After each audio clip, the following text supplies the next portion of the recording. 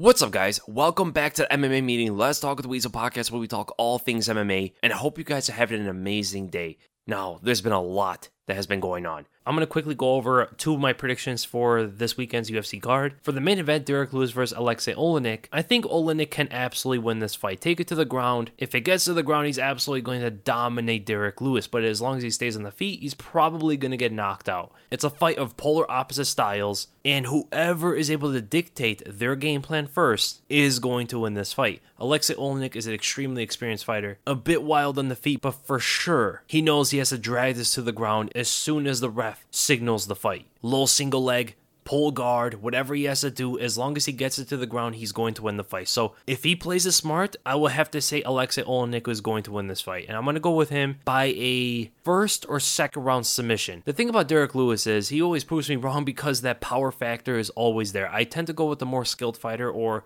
the one who has a path of least resistance. And Derek Lewis' takedown defense has been a bit of a liability. He's very strong, and he might be able to fight off the takedown from Alexei Oleinik and land some big right hand. If he does that, he's absolutely going to win the fight. And as for the co-main event, Chris Weidman is going to be fighting Omari Akhmedov. A huge step down in competition for Chris Weidman. If you guys don't know, Chris Weidman has fought top 5, not just top 10, top 5 fighters in his last 9 years. Ever since his fight with Demian Maia, he has only fought top 5 fighters. Omari Akhmedov is ranked number 11. This is a bit of a step down in competition to his usual opposition, and this is it for him. If he loses this one, it's one of the biggest falls from graces we have ever seen in the UFC. From what people thought was going to be a dominant middleweight champion, even though he kind of was, to now can't even get a win, even against the number 11 ranked contender who has been in the UFC forever as well. He's a veteran in the game. He has never really had that big win. Omari Akhmedov is a very skilled fighter, but he's never had that huge win that propelled him into like the top 7. He has a big right overhand. He's very sneaky. He's very well rounded as well. Good wrestling. Very strong in the clinch. Good kicks as well. But Weidman should be able to win here. His chin is not the same. He could not take punches nearly the same since he lost to Luke Rockhold or since he lost to Yoel Romero. Whatever contributed to him taking this deep dive in his career. So my prediction for this fight, I'm going to go with Omari Akhmedov. He is currently on a 6 undefeated streak. He has not lost since 2016. In the middleweight division, the guy is undefeated in the UFC. He has never lost a fight in the middleweight division in the UFC. And he's looking really good as of late. Great wins over Ian Heinisch. He had a draw against Marvin Vettori, who a lot of people are really high on. Beat Abdul Razak Al Hassan in the welterweight division. Defeated Tim Bosch, Zach Cummings. And with the decline of Chris Weidman, I think Omari Akhmedov is going to be able to catch him with that big right overhand. Even if he's losing the fight, I think eventually he's going to be able to catch Weidman. And now in fight news, Yair Rodriguez pulled out of his fight against Zabit Magomedsharipov for the August 29 card. That fight was the headliner. Zabit was going to fight 5 rounds against Yair Rodriguez, but now I don't know if they're going to find a replacement or they're just going to take Zabit off the card and have Anthony Smith versus Alexander Rakic as the new main event. I have a feeling they're going to have a replacement because Kelvin Kattar came out and said, I want to fight Zabit again. He'll take it on short notice. And that is a fight a lot of the fans want to see, but I also want to see him fight Max Holloway, to be honest, because that fight has been a fight that I've been contemplating about, just thinking about for years now. Ever since Zabit burst onto the scene, I named him as, the prospect of the featherweight division. I've always wanted to see how he fought Max Holloway in a 5-round fight. And I believe Alexander Volkanovski does want to take some time off. It does leave for the division to play out a bit, and he's going to see how the division turns out and who is going to be the established number 1 contender, because we do have Korean Zombie versus Brian Ortega, which the UFC does want to put on. I don't think they're going to take one of those fighters and put him up against Zabit. So Kelvin Kattar rematch or Max Holloway. Those are the only likely fights for Zabit. But to be honest, the Kelvin Kattar fight doesn't do anything for Zabit. I think Zabit would take it because he wants to fight, and he's already in training camp. But it really does nothing for him. It doesn't put him anywhere different than where he is right now. Because he was in a spot against Yair Rodriguez where he possibly could have got a title shot if he dominantly or put on a great performance against Yair. But if he fights Kelvin Kattar, the winner of KZ versus Brian Ortega is going to get a title shot over him, 100%. Which is why Zabit and his team should be calling out for Max Holloway. That's what they should be doing. The Kattar and Zabit fight is great too. But the thing is, I want to see Zabit for 5 rounds. Is he correct that he can go 5 rounds pretty well? Because he says it, right? He says his cardio is not as bad as people say. Even I think his training partners or his trainers also say that Zabit can go 5 rounds. We'll see, man. If he can go 5 rounds, if he can in fact do that, which I have my doubts about, I don't see Kelvin Cater beating him. And the fight with Max Holloway would be very competitive. And I hope they don't do the thing they did last time, where they made Zeb beat the main event, but he fought for 3 rounds. It's a short notice fight. They might do it again. Who knows? Or they might put him down to the co-main event and have Smith Rockitch as the main event. I hope they don't do anything like that. Because as we know, Zabit is one of the most skilled fighters in the UFC, especially in that division. He has some glaring holes. His leg kicking defense as well as his cardio deficiency are his biggest holes in his game. And if he could fix up those 2 things, man, it's going to be very hard to see anybody beat this guy.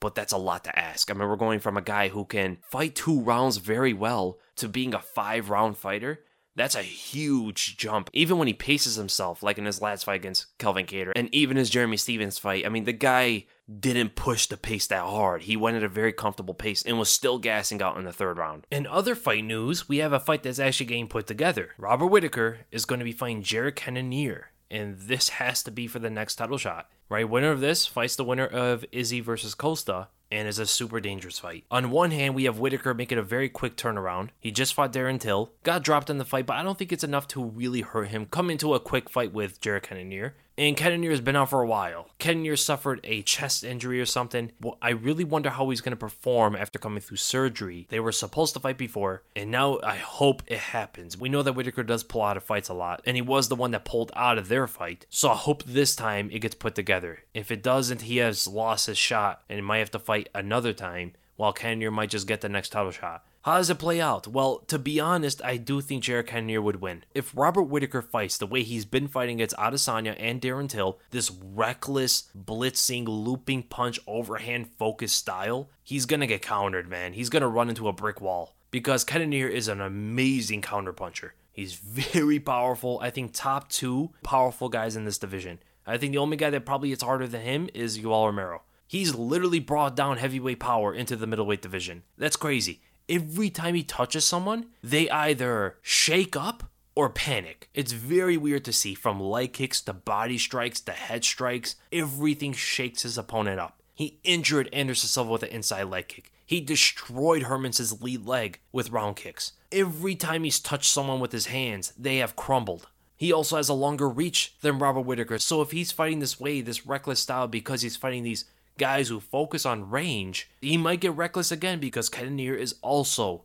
long as well. I could see him blitzing down and getting caught right down the center with a straight punch. And even though we know Whittaker can wrestle, what happened to Jack Hermansson when he shot in for a takedown? He met an uppercut that finished him off, right? He shot in for that double leg. Cannonier gauged it very well, fired an uppercut, and ended the fight from there. That's how sharp he is. And that is why I do think Jared Cannonier is probably going to win their fight. If Robert Whittaker fights a little bit more intelligently, not putting himself in danger so much, he might be able to pull off this win, right? Hopefully it's going to be a 5-round fight. I don't know if it's going to be under the pay-per-view or it's going to be a headliner of a fight night card or whatever, but he needs to start using those stutter steps. He needs to start using the redirectional movements, set up for the high kicks, use his jab a lot better, fight like how he fought Jacare Souza and Yoel Romero the first time, not how he fought Izzy and Darren Till. Right? I don't know what happened to that Whittaker, right? Ever since his second Yoel Romero fight, he's been so different. And the reason might be because of the damage he sustained in that Yoel Romero fight. Who knows, man? Maybe his leg is not the same, so he's not as confident in doing the same stuff he used to do, right? Because it did require a lot better footwork and a lot more redirections. He wasn't this straightforward, blitzing, looping punch guy that we see now. So for him, I do hope that he changes up a bit and doesn't fight the same way. But for Jared Cannonier, he probably hopes, hey, run at me, man. That's the thing I would love to see you do. But this is what I really wanted to talk about. Now, first, disclaimer, we have to see Khabib versus Justin Gaethje, because that is a real dangerous fight for Khabib, a guy who can stuff his takedowns, a guy who can outstrike him. Who knows how this is going to go down? We also know that Justin Gaethje is the best wrestler Khabib has ever been across the cage against. I mean, who was the last great wrestler that Khabib fought? Maybe Ally Quinta was probably the best. April Trujillo back in the day. So there's a big gap in wrestling credentials when you go from Ally Quinta to Justin Gaethje. But the cage work, again, like I talked about before, you don't learn that in wrestling. You don't learn that in amateur wrestling. So it's going to be a whole new thing for Justin Gaethje. I do hear people say that, Justin Gaethje has incredible takedown defense. Well, we don't actually know that. Even though how credentialed he is in wrestling, and he was a defensive-styled wrestler when he competed in college, nobody shoots on the guy. So we don't actually know how great his takedown defense actually is. The only guy that was really shooting at him was Eddie Alvarez. And Alvarez actually got him down. I know he stunned him a bit before he did it, but he did get Gaethje to the ground very briefly. Other than that, there has been no good wrestler with a focus to shoot on. So it is a bit of an unknown commodity when it comes to Justin Gaethje's takedown defense game. We don't actually know how great he is at stuffing takedowns, especially with the style Khabib. I mean, it's almost like a 0 to 100 kind of thing for Justin Gaethje in MMA. He never fights guys who take him down, and he's fighting that guy who's only going to look to take him down. And has sneaky striking and amazing striking defense as well. I believe Khabib, it's only a number. Stats don't mean everything. They could be convoluted.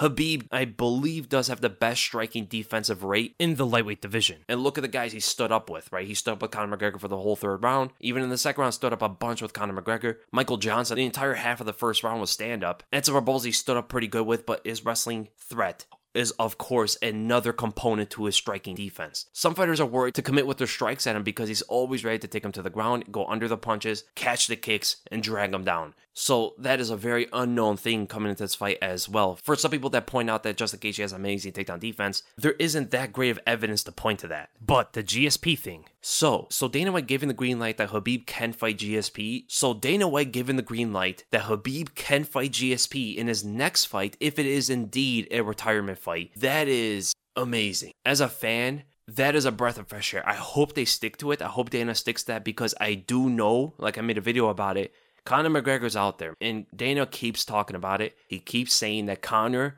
versus Khabib is a fight that they want to do. He keeps saying that Conor wants to fight Khabib, whatever that means. Everybody wants to fight Khabib, but we all know he's the cash cow. We all know that Conor brings in the numbers, and that is the fight they want to see because it is the biggest fight in UFC history.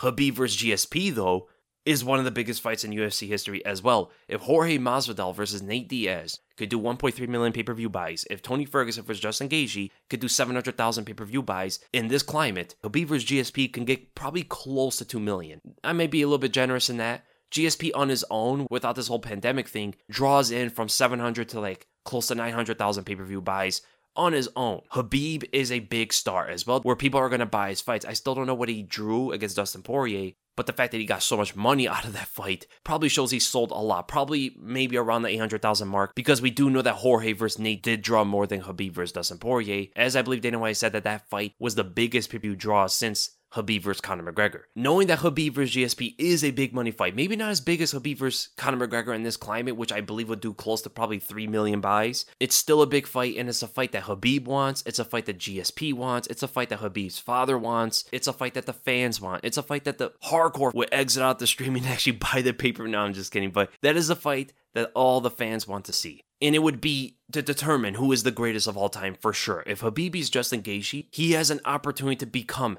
the greatest fighter of all time. There are going to be some people that still think that John Jones is it, even when they look over the PED stuff. Some people might still think that GSP is the greatest of all time, even losing to Khabib. But there's going to be a lot of people knowing that Khabib goes 30-0, knowing that he just defeated GSP. And most likely the way he would do it is by out-grappling him, which is something no one has done to GSP ever since he fought Matt Hughes the first time, forever ago.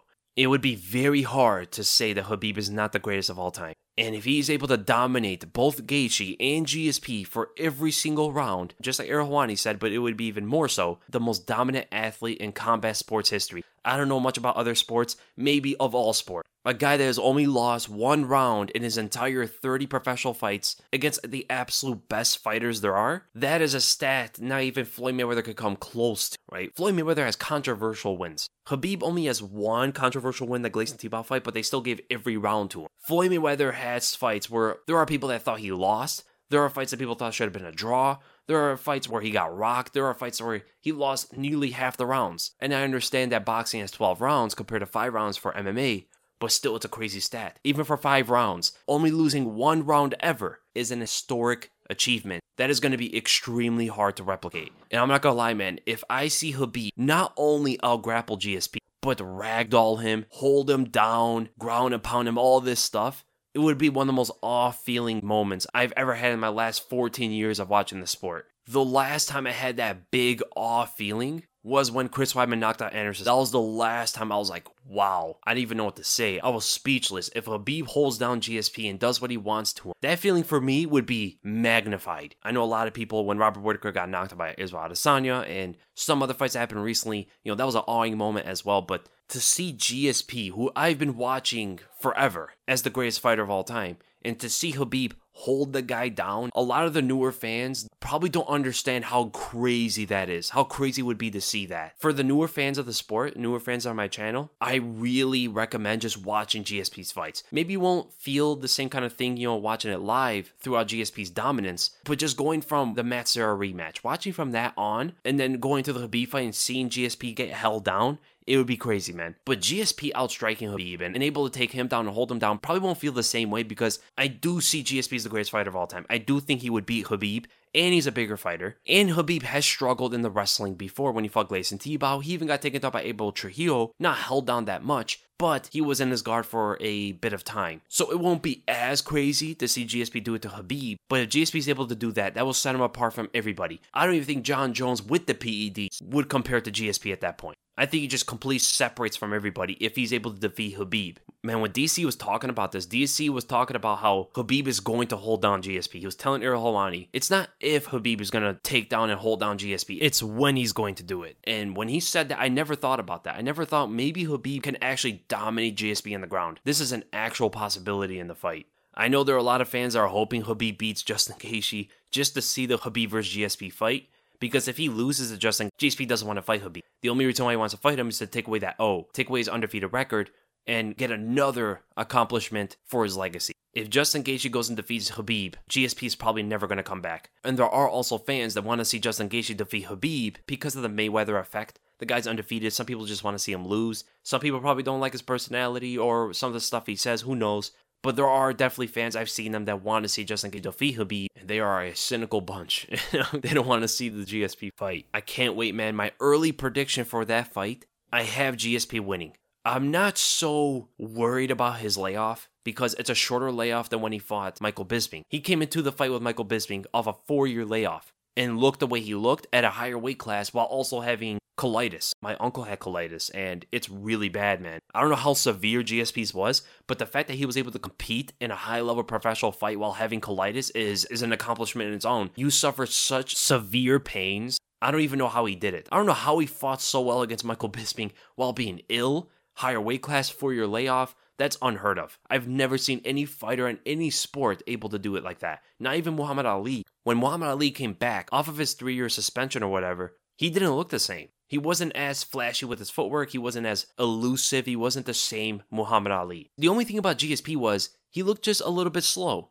And I think it was because of the added on weight. He's never fought that heavy before. He looked bigger than Bisping, which is crazy to think about, that he can fight at 155, or at least he says so. And his coach said he can do it. And at this climate of the UFC where everybody's big, he would actually be a 155er, which is crazy to think about, right? When you look at Kevin Lee, for an example, Kevin Lee and GSP are roughly the same size. I'll actually say that Kevin Lee's a little bit wider, and he looks a little bit bigger because of how wide he is and how long his arms are. They're about the same height, and if he can make 155, I do think GSP can probably make 155. So my early prediction, I do think GSP is going to win. I won't be too shocked if Khabib wins the fight. I will be shocked if he dominates the fight, but I do see GSP, having the better striking, having great wrestling, being the top 3 best wrestlers in MMA history, having one of the highest fight IQs, having great Brazilian Jiu-Jitsu, great off his back as well. I could see him squeaking out a decision against Khabib, landing a lot of jabs, landing a lot of long-range strikes, defending some takedowns, even if he gets taken to the ground, attempting some submissions, landing strikes off his back, trying to get back up, and also be the more athletic fighter. It's going to be tough for Khabib to do what he really likes to do. So I do see GSP winning 3 rounds out of the 5 against Khabib Nurmagomedov and establishing himself as even more, the greatest of all time. And I recently just watched a Stipe Miocic versus DC2 fight. Just to go over it, there's a lot to take away from it. So we do know that Stipe Miocic can find that answer, that body shot. And it wasn't Stipe Miocic that originally found it. It was actually John Jones who found that weakness of DC. That left hook to the body was something that Jones was landing on DC as well. Because DC lifts his arms up against taller fighters, right? And he wants to hand fight. Look how hard it was for Stipe to use his hands toward the head of DC, throw punches at his head.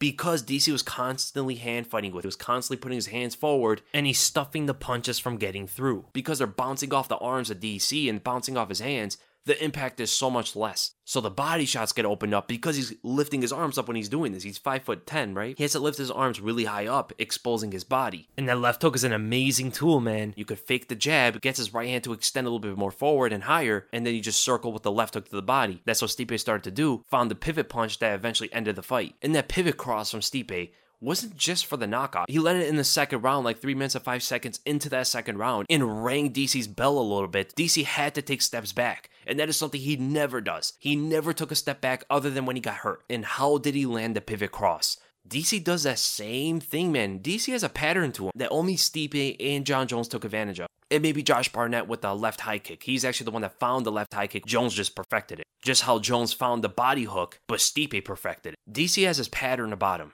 He likes to lift his hands forward against longer fighters, grab their hands, and because of his speed advantage, he flicks jabs and stuff and left hooks at them very quickly before they can even see it. And he also has an opportunity to go for the single leg off of that stance. But what he also does is, he likes to lean to the right, which is where he eats a left high kick. He likes to lean to his right a bit and throw a left hook, almost like what Ronda Rousey used to do back in the day to get the initial clinch, right? She likes to wing out that left hook. If it misses, she has her arm around you. So from there, she can start working for trips. DC does this so he can start dirty boxing with you because he's absolutely one of the best fighters in the sport when it comes to dirty boxing. He tried this a lot against Stipe Miocic, knowing that he was catching Stipe a lot with those uppercuts in the clinch. And occasionally, Stipe found that pivot cross right down the center. Straight punches beat looping punches, and that is something I guarantee Stipe is going to use a little bit more in the trilogy. He didn't have a chance to use it that much in the first fight. In the second fight, he used it a couple times. I think in the third fight, he has figured out the pattern of DC a little bit more, knows now he can go with the left hook to the body even early in the fight, take the gas out of DC early in the fight, even if DC's trying to pace himself like he said he's going to do a little bit more, like he said he's going to wrestle a little bit more, and take out the energy out of Stipe Miocic. The pivot cross whenever DC starts leaning to his right and throwing the left hook is going to come in handy, and the knees to the body. He doesn't have to go with the left hook to the body. He could go with a left knee to the body while hand fighting with DC. Because this masks it a little bit more. It could be a bit hazardous if he gets his knee caught, right? Miocic is hand fighting with DC on top, gets DC to expose his body, grabs onto his wrist, and throws the left knee to the liver. He could do stuff like that as well. And he has to address the leg kick because he did not check them that well, and DC was constantly going to them, especially early in the fight. He has to start checking kicks, if not throw more leg kicks of his own. Maybe not too much because DC's going to look to catch him and wrestle with him, which he said he's going to do in this fight. He said he's going to wrestle a little bit more. And I believe it is a smaller cage, which is 100% going to benefit Daniel Cormier. It's going to give him a huge advantage. Makes it easier for him to wrestle and easier for him to land his strikes. Stipe is the longer guy. He needs more room in the cage to work. It's very unfortunate too, man, but you have to say it. Stipe's corner is going to have to say something to the ref, or they're actually going to have to train Stipe to defend the eye poke. It's a real thing. It's not like, oh, it happens a couple times. No, it happens too often. It's almost like a technique of its own that Stipe has to defend now, which is very unfortunate. Look at that second round. Look at 3 minutes and 14 seconds of that second round. Look at the thumb jamming eye poke. That right there was so bad because he punched with it. He didn't just flick his fingers out like in the first fight. He punched with his hand and his thumb got in his eye. That's bad. That's really bad. He punched with an eye poke. And what happened right after that? DC stunned Stipe with a 1-2 or a right hand against the cage. Hurt Stipe a little bit and Stipe had to retaliate because the ref didn't do anything. That right there, 100% can be a point deduction. At least I think it should be. If you're punching someone with an eye poke, that is worse than just flicking your fingers out or something like that. That's way worse. That 100% impacts the fight. And 100% had to have impacted Stipe's game. And that wasn't the only eye poke either. I mean, this is really bad. Really bad. And I hope the commentators pointed out a little bit more because it did seem like in that rematch, the commentators were a little bit biased for DC. I understand they're friends with him, Joe Rogan and Dominic Cruz, John Anik, all those guys over there are very good friends with DC. And I understand where they're going to be a little bit biased. It's hard to be completely unbiased. It really is, especially when your friend is fighting out there with a big opportunity on their hands. And now it's his retirement fight. I think Joe Rogan is going to commentate because it's going to be in the Apex. It might be a little bit biased again. I hope they're not that biased. If DC pokes Stipe again, they gotta address it as well. Because it's very hard to watch when it seems like everybody's against Stipe Miocic. It makes you want to root for him a little bit more because of how much disrespect the guy gets in general, right? Maybe not purposely, but he just does. A lot of people disrespect him. Ever since the Francis Ngannou thing. Ever since that, a lot of people from different angles kept disrespecting him indirectly. And if the ref and the commentators and everybody besides the fans are not going to address the eye poke, it leaves a huge question in this entire thing, man. Because I do believe it's very important for commentators to not be biased. I understand they don't impact the fight per se, but they do impact the narrative of the fight. A lot of casual fans, when they watch fights, they eat up everything the commentators tell them. Whether them being right, whether them being wrong, the casual fans really like to repeat what the commentators say. And that is why you never hear anybody, besides the hardcore fans, bring up the eye pokes and how damaging they actually are, how impactful they actually are. We've seen eye pokes stop fights before. Stipe is just that tough, he doesn't give up, right? He's just going to fight through, no matter what the ref says, no matter what anybody says, he wants to win. At the end of the day, he just wants to win. Even if they cut his leg off, he's going to try to win the fight. So, because you don't see the reaction of, Stipe falling over to the ground and holding his face and stuff, it doesn't mean it doesn't hurt him. It hurts him just as bad as anybody else. He just handles it a lot better. And if DC pokes him in the eye, because of the history he has with it, they need to deduct a point. It needs to be enforced in this fight. It's too important of a fight. All fights are important, but this specifically is too important for illegal strikes to be credited. You gotta take points away. You gotta warn DC in the back. You gotta warn DC, hey man, you've poked this guy before. He had to get surgery because of your eye pokes. If you poke him in the eye, I'm going to deduct a point. That is the sort of thing he has to do. I understand there are accidents sometimes, but he has to really stop punching with his fingers and flickering his fingers out and getting Stipe's eye. My predictions for that card is going to come out next week, early next week, because it is in general a very good card. That's the main event. The co-main event is Junior Dos Santos versus Jairzinho Rozenstruik. That's a really interesting fight. I really wonder how Rozenstruik is going to come back off that devastating knockout from Francis Ngannou. The striking in this one is going to be very powerful, man. But I have a feeling JDS might wrestle a little bit more. Who knows? Magomed Ankalaev versus Ian Cutelaba, the rematch. Everybody wants to see the ending to that fight. Everybody wants to see how that fight was going to play out. They are both so dangerous, so powerful. At any given moment, they can end the other guy. And the fight was getting very fun. They stopped the fight when Cutelaba was pretending to be hurt, and he didn't even look that out of it either. I mean, he was punching back, yet they still stopped the fight, which is weird. He was not only punching back, but winging his punches to knock out Ankalaev. If someone's doing that, they're clearly not out of the fight. And it did seem pretty obvious he was just pretending. Regardless, that's an amazing fight stylistically as well. Very explosive. Sean O'Malley's coming back. Sean O'Malley's making that quick turn to fight Marlon Vera, Chito Vera. People really doubt Sean O'Malley. I understand why. He's the new kid on the block, and he has his personality that some of the, more old school fans don't really gravitate towards. But he's not rushed, right? I understand he's fighting a Cody Garbrandt or something right now. Then, yeah, you could probably say he's biting a little bit more than he could chew. But he's fighting Chito Vera, which I believe he should be heavily favored to win. I think Chito Vera is a very good fighter, but he's a little bit too defensive. If you let Sean O'Malley work, he's going to catch you. You gotta bring the fight to him. Not overextend yourself and get yourself countered, but smart pressure, smart aggression, active volume. That is the sort of thing that's gonna get to Sean O'Malley, especially working the wrestling. I don't think Chito Vera is gonna get Sean O'Malley to the ground. He's gonna be a striking match most likely. They're both really good on the ground. Even if it gets down there, I don't think one is so much better than the other. But I think O'Malley's a much better striker than Chito Vera. Much better, as well as being more powerful, faster, longer, taller, more athletic, and way more creative. I don't think O'Malley's going to starch him the way he starched some other guys, but I see him taking over the fight. John Dodson versus Merab Dvalishvili is actually a really good fight as well. That's a guy that a lot of people want to see fight Sean O'Malley. Merab, that would be a very hard fight for O'Malley. Wait, is that it? Is that the card? It's only 5 fights? The card's next week. Wow. I do have a hot take though. Here's my hot take for UFC 252. If DC defeats Stipe Miocic, he is not the greatest heavyweight of all time. It seems like a lot of people do agree, but there are a lot of people who don't agree as well. I think it's a really easy argument to make, to be honest. His resume is just not that strong outside of his Stipe Miocic wins if we give him his win for UFC 252, right? The Derek Lewis fight is a pretty good win, but outside of that, nothing that strong when you compare it to Stipe Miocic and Fedor Emelianenko's competition, right? You look at the Strikeforce guys, which is like the next good wins for DC. That was a long time ago when he defeated Bigfoot Silva and Josh Barnett. But if you include Josh Barnett and Bigfoot Silva, if you want to include Frank Mir and Roy Nelson, I'm sorry, man, but Stipe's gotten beat pretty badly. The competition's not even close at that point. Now, when you talk about the greatest heavyweight of all time, you do not include DC's light heavyweight career. It's only heavyweight. When you talk about GOAT, greatest of all time, then you include everything DC has done. But when we're talking about just heavyweight, you do not include the light heavyweight part. Right? You go Derek Lewis, Roy Nelson, Frank Mir, Josh Barnett, and Bigfoot Silva. Everybody else is not a notable name. You compare that to Francis Ngannou, JDS, Alistair Overeem, Fabricio Verdum, Andrei Arlovski, and yes, you include Andrei Arlovski because if you're including Roy Nelson and you're including Frank Mir, and you're including Josh Barnett and Bigfoot Silva, you gotta include Arlovsky, who's probably even better than all those guys when you talk about a notable win. He knocked out Roy Nelson before. He's had really good wins compared to those guys, and he was a heavyweight champion as well. You include Mark Hunt on Stipe Miocic's record. He also defeated Roy Nelson, if you want to give him that. I mean, the level of competition is not even close. The only thing that really gives DC a lot of credit are the Stipe wins and the Derek Lewis win.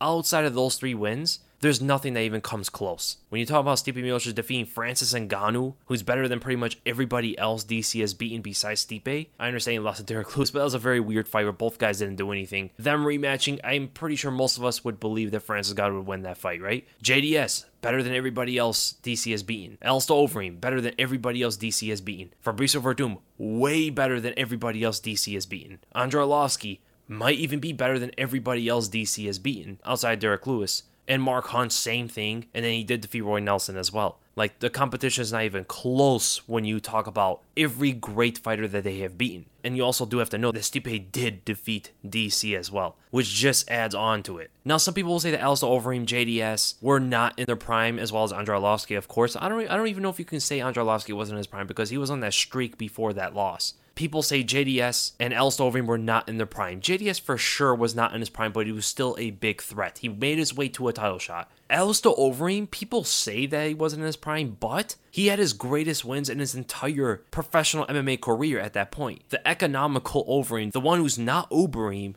actually did better than Overeem, right? Actually performed and competed and beat better fighters than Overeem did. You can actually make an argument that the Overeem that Stipe beat may have been the best Overeem we've ever seen, just looking at how he was performing. And then we look at Fabricio Verdum. Fabricio Verdum was in his prime, 100%. He was the best Verdum we've ever seen. He just won the belt against Cain Velasquez. He got put out with one shot. That's just what it was. And you also have to note that Stipe Miocic knocked out almost all of his competition in the first round, which is something a lot of heavyweight champions did not do. And you also do have to know that Stipe Miocic has the record of title defenses in the heavyweight division with 3. He ties Fedor Emelianenko in all-time MMA, which is a huge achievement in itself. The fact that nobody else is able to do it outside of Fedor and Stipe. But then we look at Fedor Emelianenko's resume. The competition isn't the strongest thing about Fedor. It's more of the dominance and how long he's been doing it. The crazy win streak he went on at the golden age of Pride FC. But even the competition compares to DC a bit. Of course, the Stipe wins are better than any 2 wins from Fedor's entire career. I would actually have to say that Big Nog wins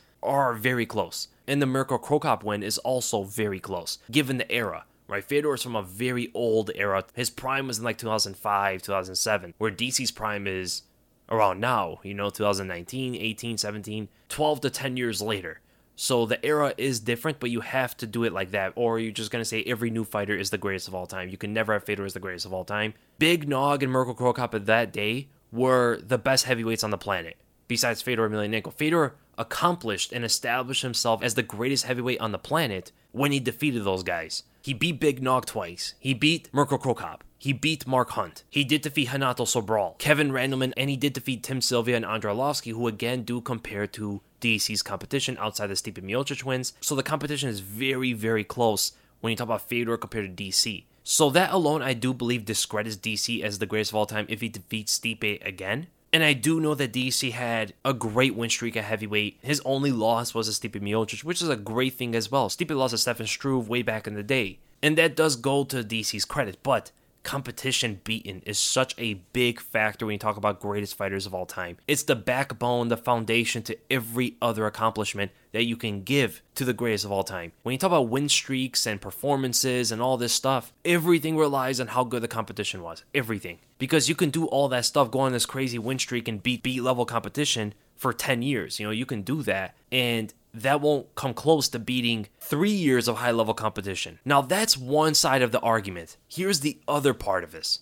To be consistent, if you believe DC beating Stipe twice makes him the greatest of all time, then you have to believe that Chris Weidman is greater than Anderson Silva. Max Holloway is greater than Jose Aldo. Deiveson Figueiredo is greater than Joseph Benavidez.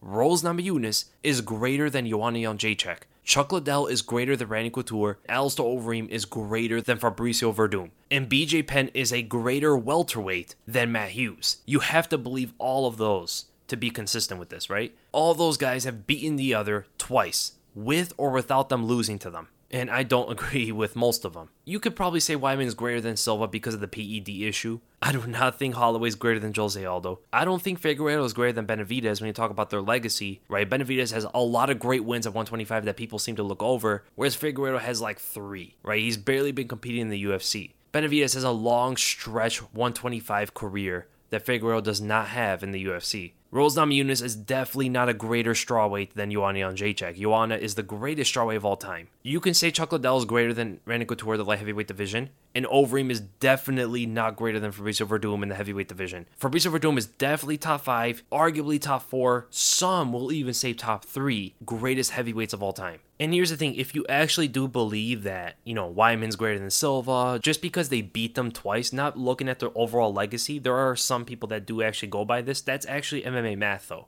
right? If you believe one guy's greater than the other because he beat them twice, once, 3 times, whatever, that is exactly what MMA math is. Because whoever beats that guy is now the greatest of all time in the same argument. So it's a very fun discussion. I love going through these GOAT debates and who's the greatest and all this stuff. It's really fun. I personally do think Stipe Miocic is the greatest heavyweight of all time with or without winning at UFC 252. Now what happens after is going to predicate a lot of it. It's going to really show where Stipe is at as the greatest heavyweight of all time. If he goes and loses to DC next Saturday, right? Let's say he loses like 3-4 times in a row after that. Then he's probably not the greatest heavyweight of all time. DC's retiring after this. This is it. There's nothing left for him. So his career will be set in stone after this fight. Nothing will be added, nothing will be removed. I think Stipe is the greatest of all time. I think Fedor is second. I say DC is third. I put Fabricio Werdum as 4. And number 5, it gets tricky. Some will say Alistair Overeem, some will say Cain Velasquez, some will even say Francis Ngannou, given how much stronger his competition were than Cain Velasquez's and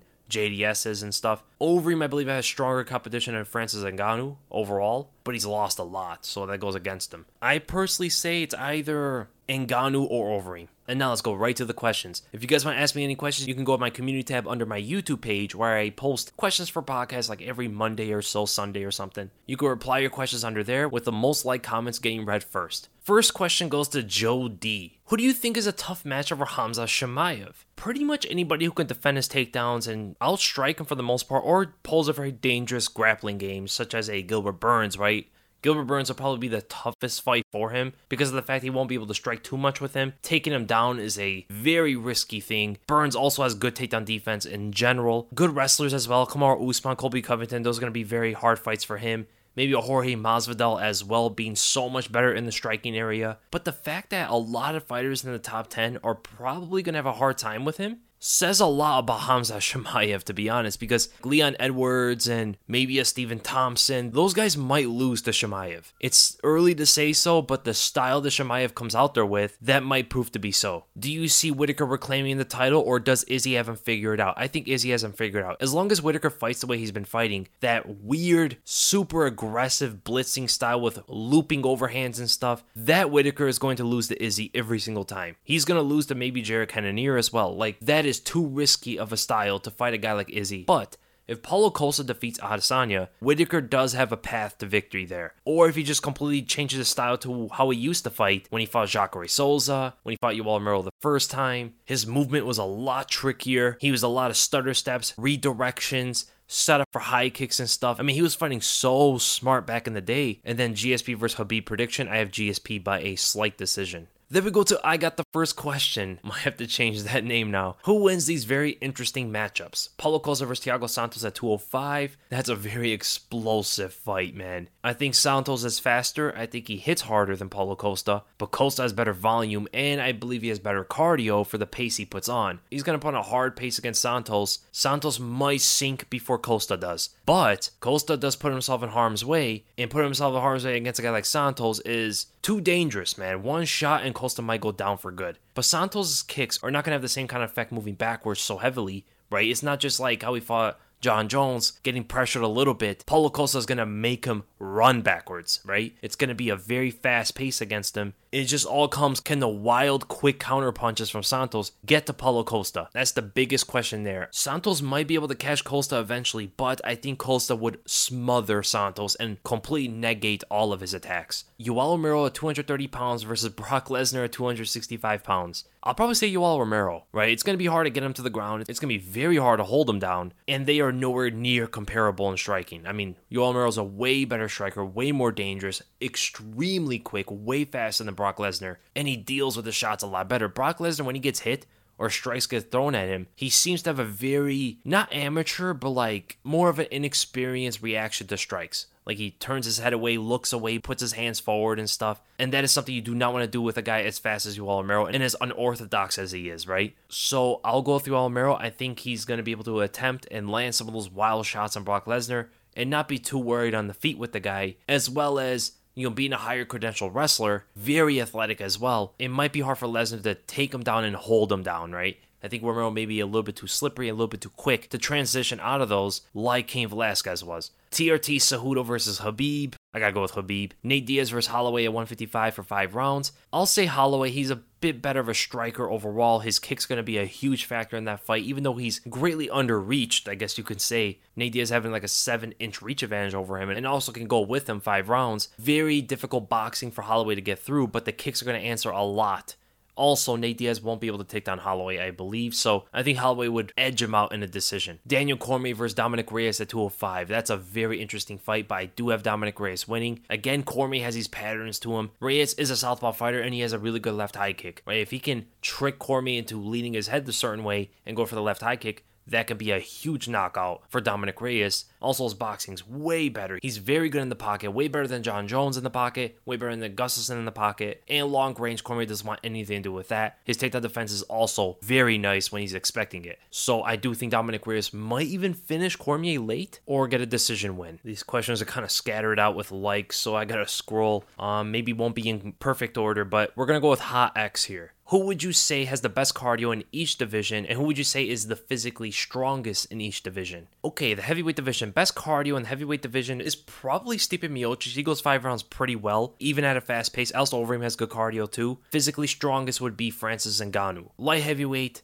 I think both are Jon Jones. I think Jon Jones has the best cardio, and he's the physically strongest guy in this division. When he gets a hold of you, man, that grip of his is crazy. It's really hard to get out of his grip, but Dominic Reyes was able to. Some other guys are able to as well, but I think overall nobody can put on the same kind of physical strength that Jon Jones can. Middleweight division, the best cardio might be Israel Adesanya. I think Jack Hermanson has good cardio, and physically strongest is either Yoel Romero or Paulo Costa. I would have to say probably Yoel Romero, given his wrestling background. And then the welterweight division, I mean, we got kings of cardio here. I'll say Colby Covington might have the best cardio, a little bit better than Kamaru Usman possibly, and physically strongest might be Kamaru Usman. Whenever he gets a hold of someone, man, they just cannot get out of it. I haven't seen anybody really stop his onslaught of takedowns. I haven't seen it yet. Lightweight division, best cardio is Tony Ferguson. Physically strongest, I'll actually have to say, is Kevin Lee. Khabib is right there, but as everybody points out, Khabib is a lot better with his technique, which is why it's harder to get out from under him rather than his strength, even though he's very strong. For the first 2 rounds, Kevin Lee might be the absolute strongest guy.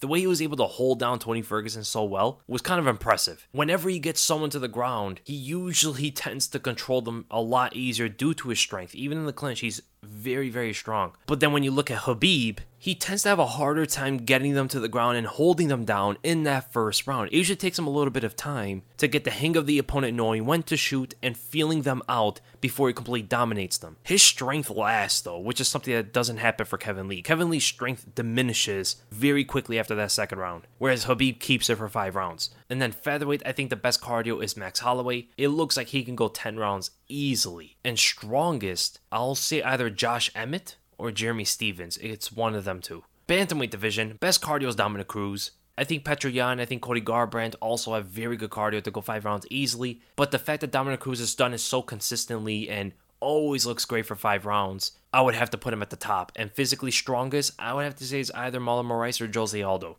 before these two get tired, it's hard for anybody to handle them. Nobody takes them to the ground. Nobody holds them down, especially. Even in the clinch, they just cannot keep a hold of them. I'll have to say one of them too. Maybe Jose Aldo due to his size in this division. Flyweight division, best cardio might be Joseph Benavidez and physically strongest is Davison Figueiredo. Women's bantamweight, best cardio might be Holly Holm and physically strongest is Amanda Nunes. Flyweight division, both might be Valentina Shevchenko to be honest. And women's strawweight division, best cardio I'll say is Joanna Jędrzejczyk and physically strongest is Jessica Andrade. Then we go to Tony Solomon. Do some of the older guys like Yoel, Cruz, Frankie, or Woodley still have a path to the title? Some of them. Yoel Romero, the fact that he's fighting Uriah Hall and not some high-ranked contender might tell us it's over, right? He's had like 3 title fights in his last 5 fights, which is kind of crazy. So he's had a lot of chances. He's lost all of them. Missed weight for one of them. You know, Yoel Romero's title chase was not too good.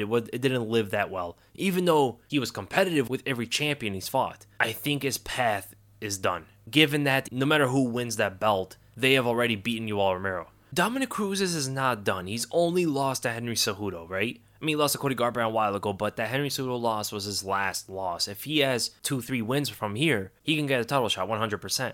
Right? He hasn't fought that much. As long as we've known this guy as the best bantamweight on the planet and stuff, you know, he's been champion for a long time, he hasn't really fought that much. Right, he still hasn't proven himself compared to other champions in other divisions yet. So he definitely has a point to prove still. And, you know, getting 2-3 good wins, he's right there back at a title shot. Hopefully for him, defeating a high-ranked fighter such as, you know, maybe a Corey Sandhagen in the future or Aljamain Sterling after he gets a title shot. Whatever happens there, Marlon Moraes, you know, if he defeats one of those guys, he's right there for a title shot. And anybody in this division would want to fight him. Right? He's one of the biggest names in the division, so that really gives him a lot of opportunities here. Frankie Edgar, yeah, he has a chance at 135. He definitely does. He's fighting Pedro Munoz. I'll say 1 or 2 more wins after Pedro Munoz, and he could get a title shot as well. Just like Dominic Cruz, anybody would take that fight. He's another name that's been around for a very long time. Tyron Woodley, maybe like 10 more wins in a row, given how much the organization loves him. To be honest, I don't think he gets a title shot in the future anymore. I think his chase to the title is pretty much done from here. Even, to be honest, even if he gets like 2-3 wins, good wins, I don't even know if they'll give him a title shot. I really don't know.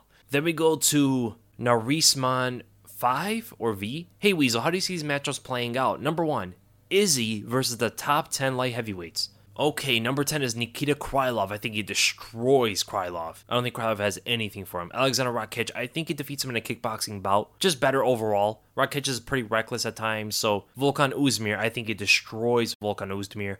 Volkan may be able to pressure him against the cage and may find some of those looping hooks, get into the dirty boxing exchange, and maybe find some success there, but the long range is going to be way too hard for him. He's probably going to fall into a lot of things. I think Adesanya might be just a little bit too much for him. Yuri Prochazka, none of that stuff is going to work on Adesanya. None of that funk, none of that crazy, unorthodox stuff is going to work on a guy like Adesanya. I think he tries to fake and clown around, but he is only going to leave himself open to Adesanya and get sniped from a distance.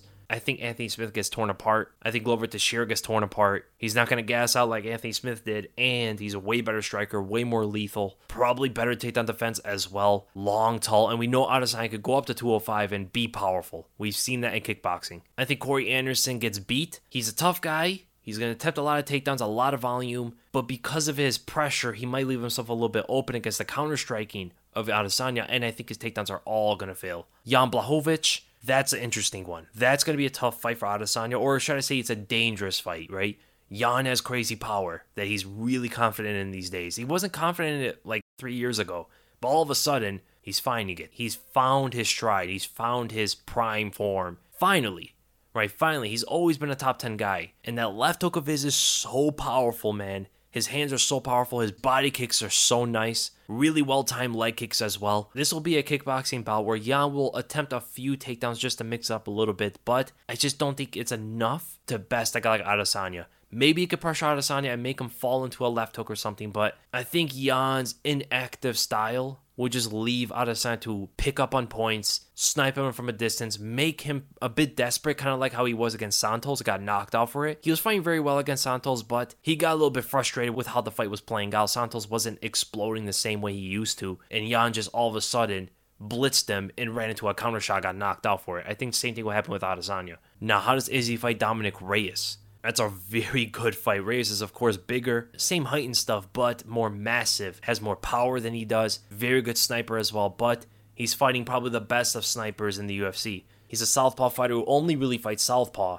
Adesanya is a switch stance fighter, which is really going to take away that left hand that Dominic Reyes is very focused with, that left kick as well. And the redirecting of Reyes is going to be very much understood by Adesanya. Adesanya is going to understand how he's going to move. Once he sees it like 3 times in the fight, I think he's going to completely download that and have a clear feeling of how Reyes is moving in the octagon. The first 2 rounds are going to be very tricky and dangerous for Adesanya, but because of his fight IQ and because he knows how to pace himself, fight slow or fast, and understand the movement and tracking the footwork of Reyes, I think he's be able to pick at Reyes a little bit. I don't see a knockout. I see this going to a decision. I see Adesanya picking his way to like a 3 or 4 round win against Reyes. But I will say Reyes he might be the hardest fight for Adesanya and may actually beat him. Or it's Jon Jones. How does Izzy fight Jon Jones? Well, I think Adesanya would beat Jon Jones. He's a far better striker, same height, close reach, right? 4 inches apart, way better with the kicks, way better with the punches, can be very active with Jones. Jones can be very active with the striking, and Adesanya can stay at the same pace that Jon Jones puts on him, right? He's going to be the counter striker, but it depends what Jones does. If Jones starts not committing as much with his strikes, with his kicks, so the oblique kicks and side kicks and stuff, Adesanya might have to turn into an offensive fighter.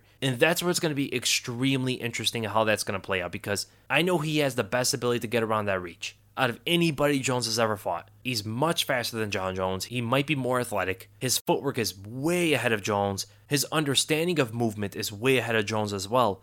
And it all comes down to the counter takedowns of Jon Jones. When he gets into that clinch or even shoots for the double leg, is Adesanya's takedown defense in the center of the cage enough to stop Jon Jones' takedowns?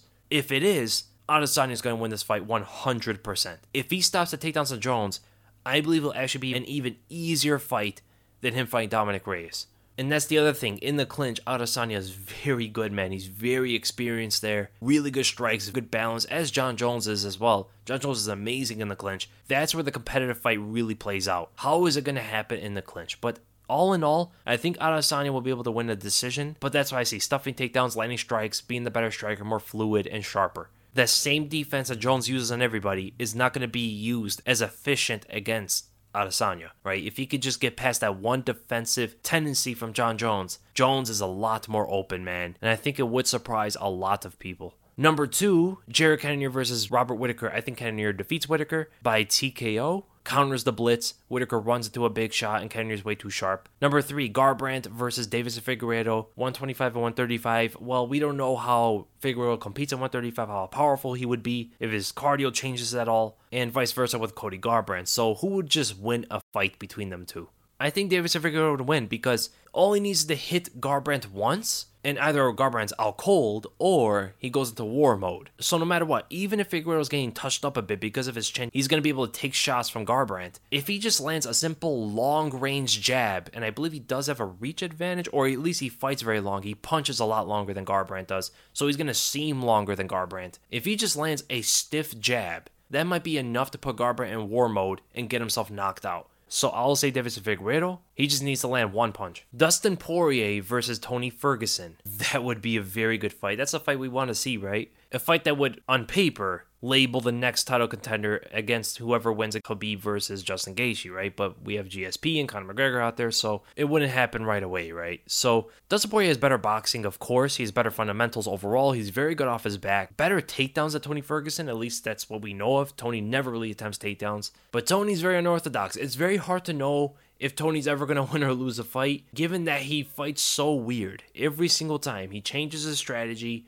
completely fights differently, given the style he's up against. I guess at Dustin Poirier, I would have to believe that Tony Ferguson would be a bit aggressive and not allow Dustin Poirier to let off his output and his volume striking, especially those combinations where he goes to the body, to the head, and moves forward on you. But Dustin Poirier dealt very well against Justin Gaethje, who did that sort of thing.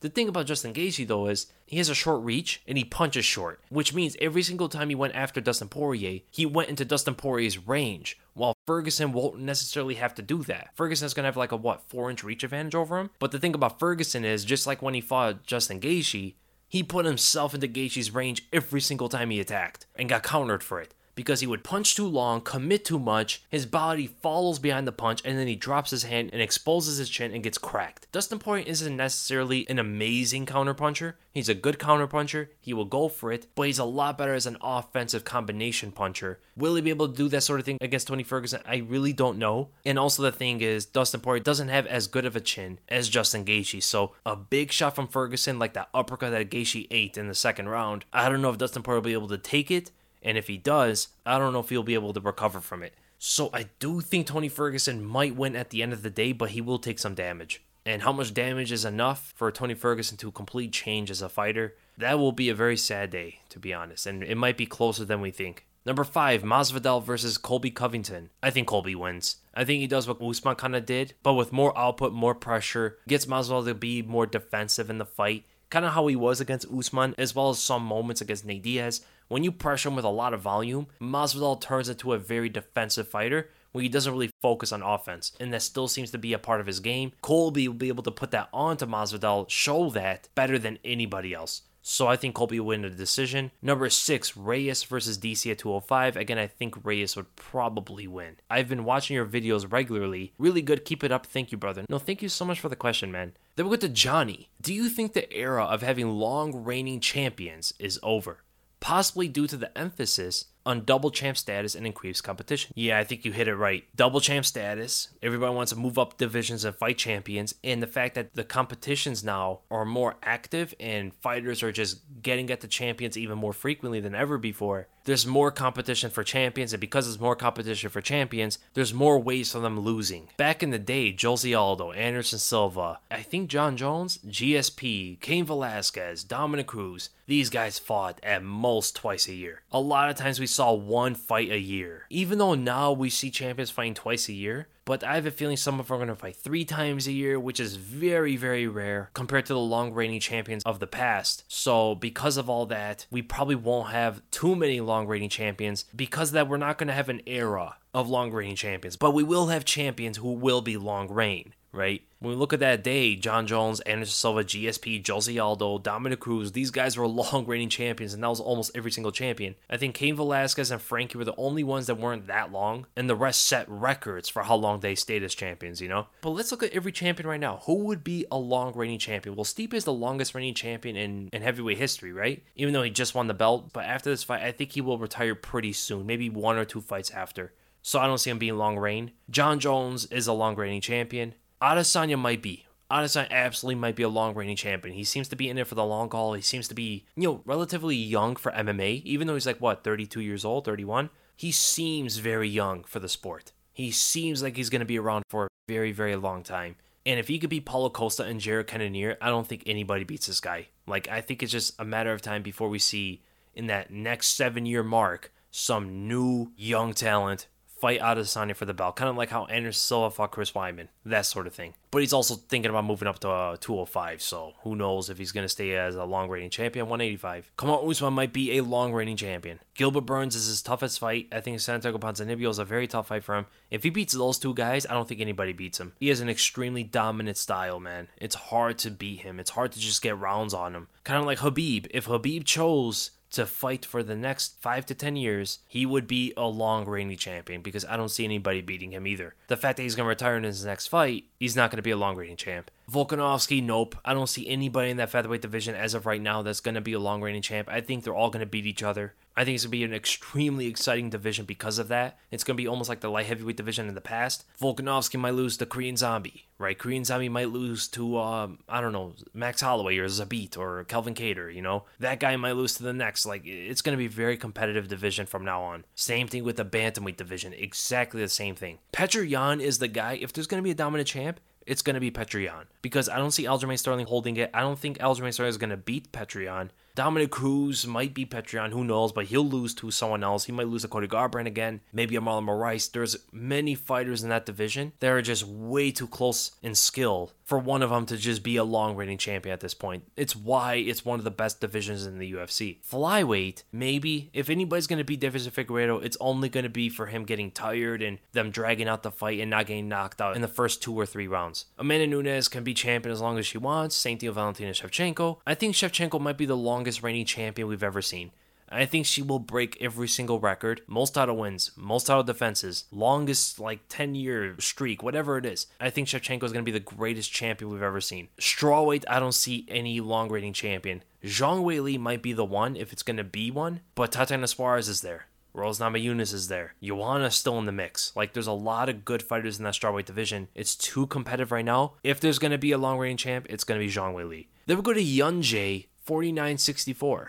Who are the best fighters in each division if all the fights were only 1 round? And the same goes for 3 rounds. I'll just do 1 round. It'll be too long to do 3. D. Sam says Weasel will cuck this answer. Heavyweight division, it's Francis Ngannou. If the UFC was ruled on only 1 round, I think Francis Ngannou would be the greatest fighter of all time. Would that be safe to say so? I think it'll be pretty accurate. Light heavyweight, I'm thinking either Thiago Santos or Dominic Reyes. Thiago Santos is very explosive, right? If he lets off all of his cardio in that first round, it's going to be very hard for anybody to survive it. But Dominic Reyes is sharp. He's very technical, and he also can go really quick in the first round. So I'll say Dominic Reyes is the best first round fighter. Middleweight division, it's Yoel Romero. I mean, imagine telling Yoel Romero, hey, this fight is 1 round. Everything you got, you throw it out there. Nobody would survive. He has to pace himself. If it's only 1 round, 5 minutes, he could throw every flying in his toolbox he has. Flying spinning back fists, somersault kicks. We're going to see crazy stuff, man, like a superhero out there, just bouncing from cage to cage, attacking his opponent. In all honesty, it might be Yoel Romero, but it could be Adesanya. I think Adesanya did lose the first round against Yoel, so I'll say Yoel Romero. Welterweight. I think it's Kamaru Usman, man. I don't think anybody can stop him in that first round.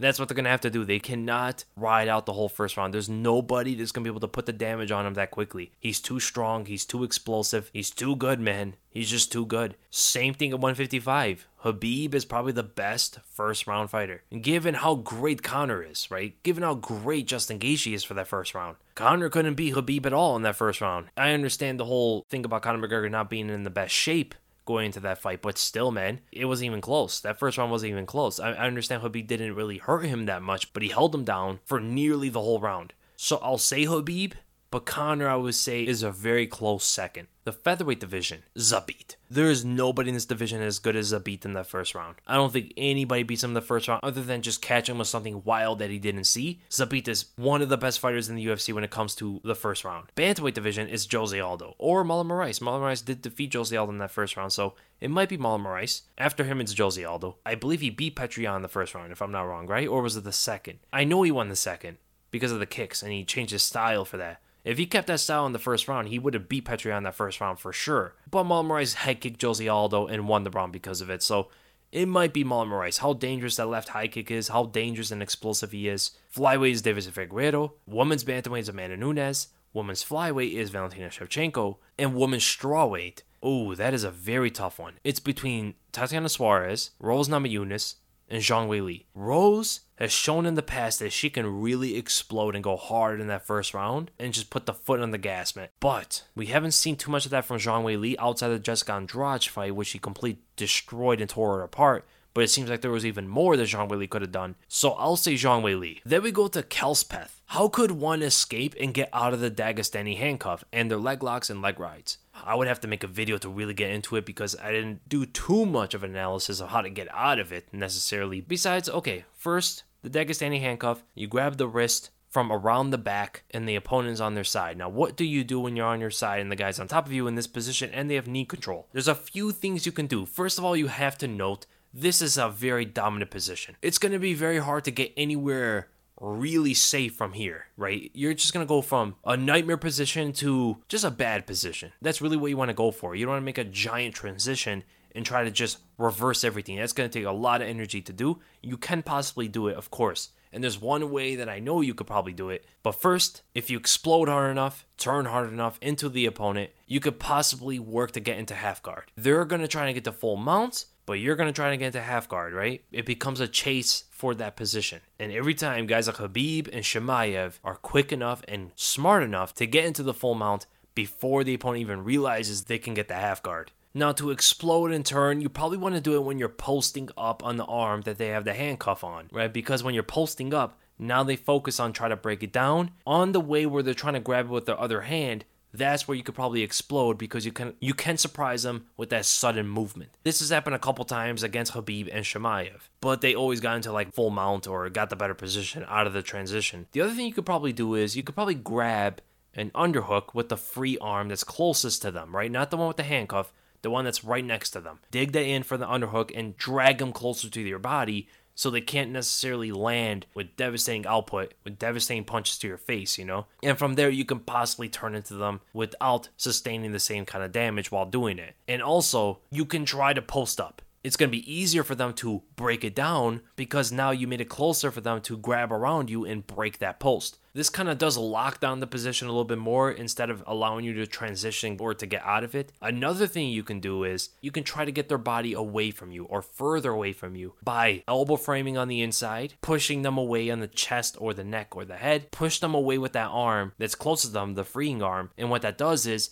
it extends the arm that they have the handcuff with, right? And because it's extended, it's weaker. The grip is weaker. And also, from there, you can post a lot easier with that arm. Because the grip is so much weaker and because they cannot reach around you the same way to break that post down, right? They need both arms to break it down. They need to grab it with their other arm now and pull your arm in. They cannot do it as easily when their body is further away from the grip, because now they got to reach all the way around you and your framing, and it's just a lot to do so. From there, you can try to wall walk, because always this position is against the cage. You could try wall walking from here. They can't break your post, so they're going to have to either follow you or relieve from the handcuff and try to change into another position. But the biggest thing is when they follow you up to your feet or up to your knees or something, they attempt a double leg or a single leg and drag you back down, and this just further gasses you out. But it leaves you to fight a little bit better, right? So that is another thing you could probably do. That's something that I think Edson Barboza started to do with Khabib, where Khabib lost a handcuff because of it, and he just started landing hands on him while hooking his legs around one of his own legs. When it comes to the leg rides, leg locks, and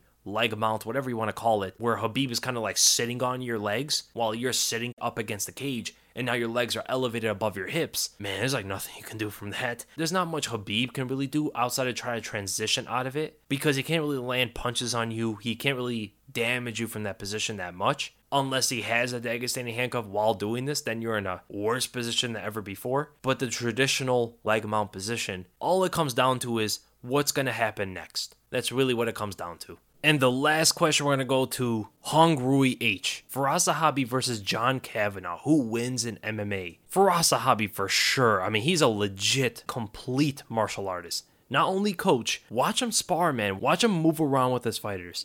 I believe if he wanted to pursue a long MMA career, he would have done some amazing things, man. He's an amazing striker, great on the ground as well. Switches stances very well, a lot of good feints, takes off angles at a blink of an eye. I think he would dominate a fight with John Kavanagh, to be honest. Joshua Wiggins says, no question, just want to say we appreciate all the content recently. Oh, thank you so much, man. That means a lot. So I hope you guys enjoyed the podcast, and if you did, make sure to like, make sure to subscribe to the YouTube channel if you're listening to the audio version of this. Remember, my merch is available if you guys want to check that out. And I'll see you guys in the next video.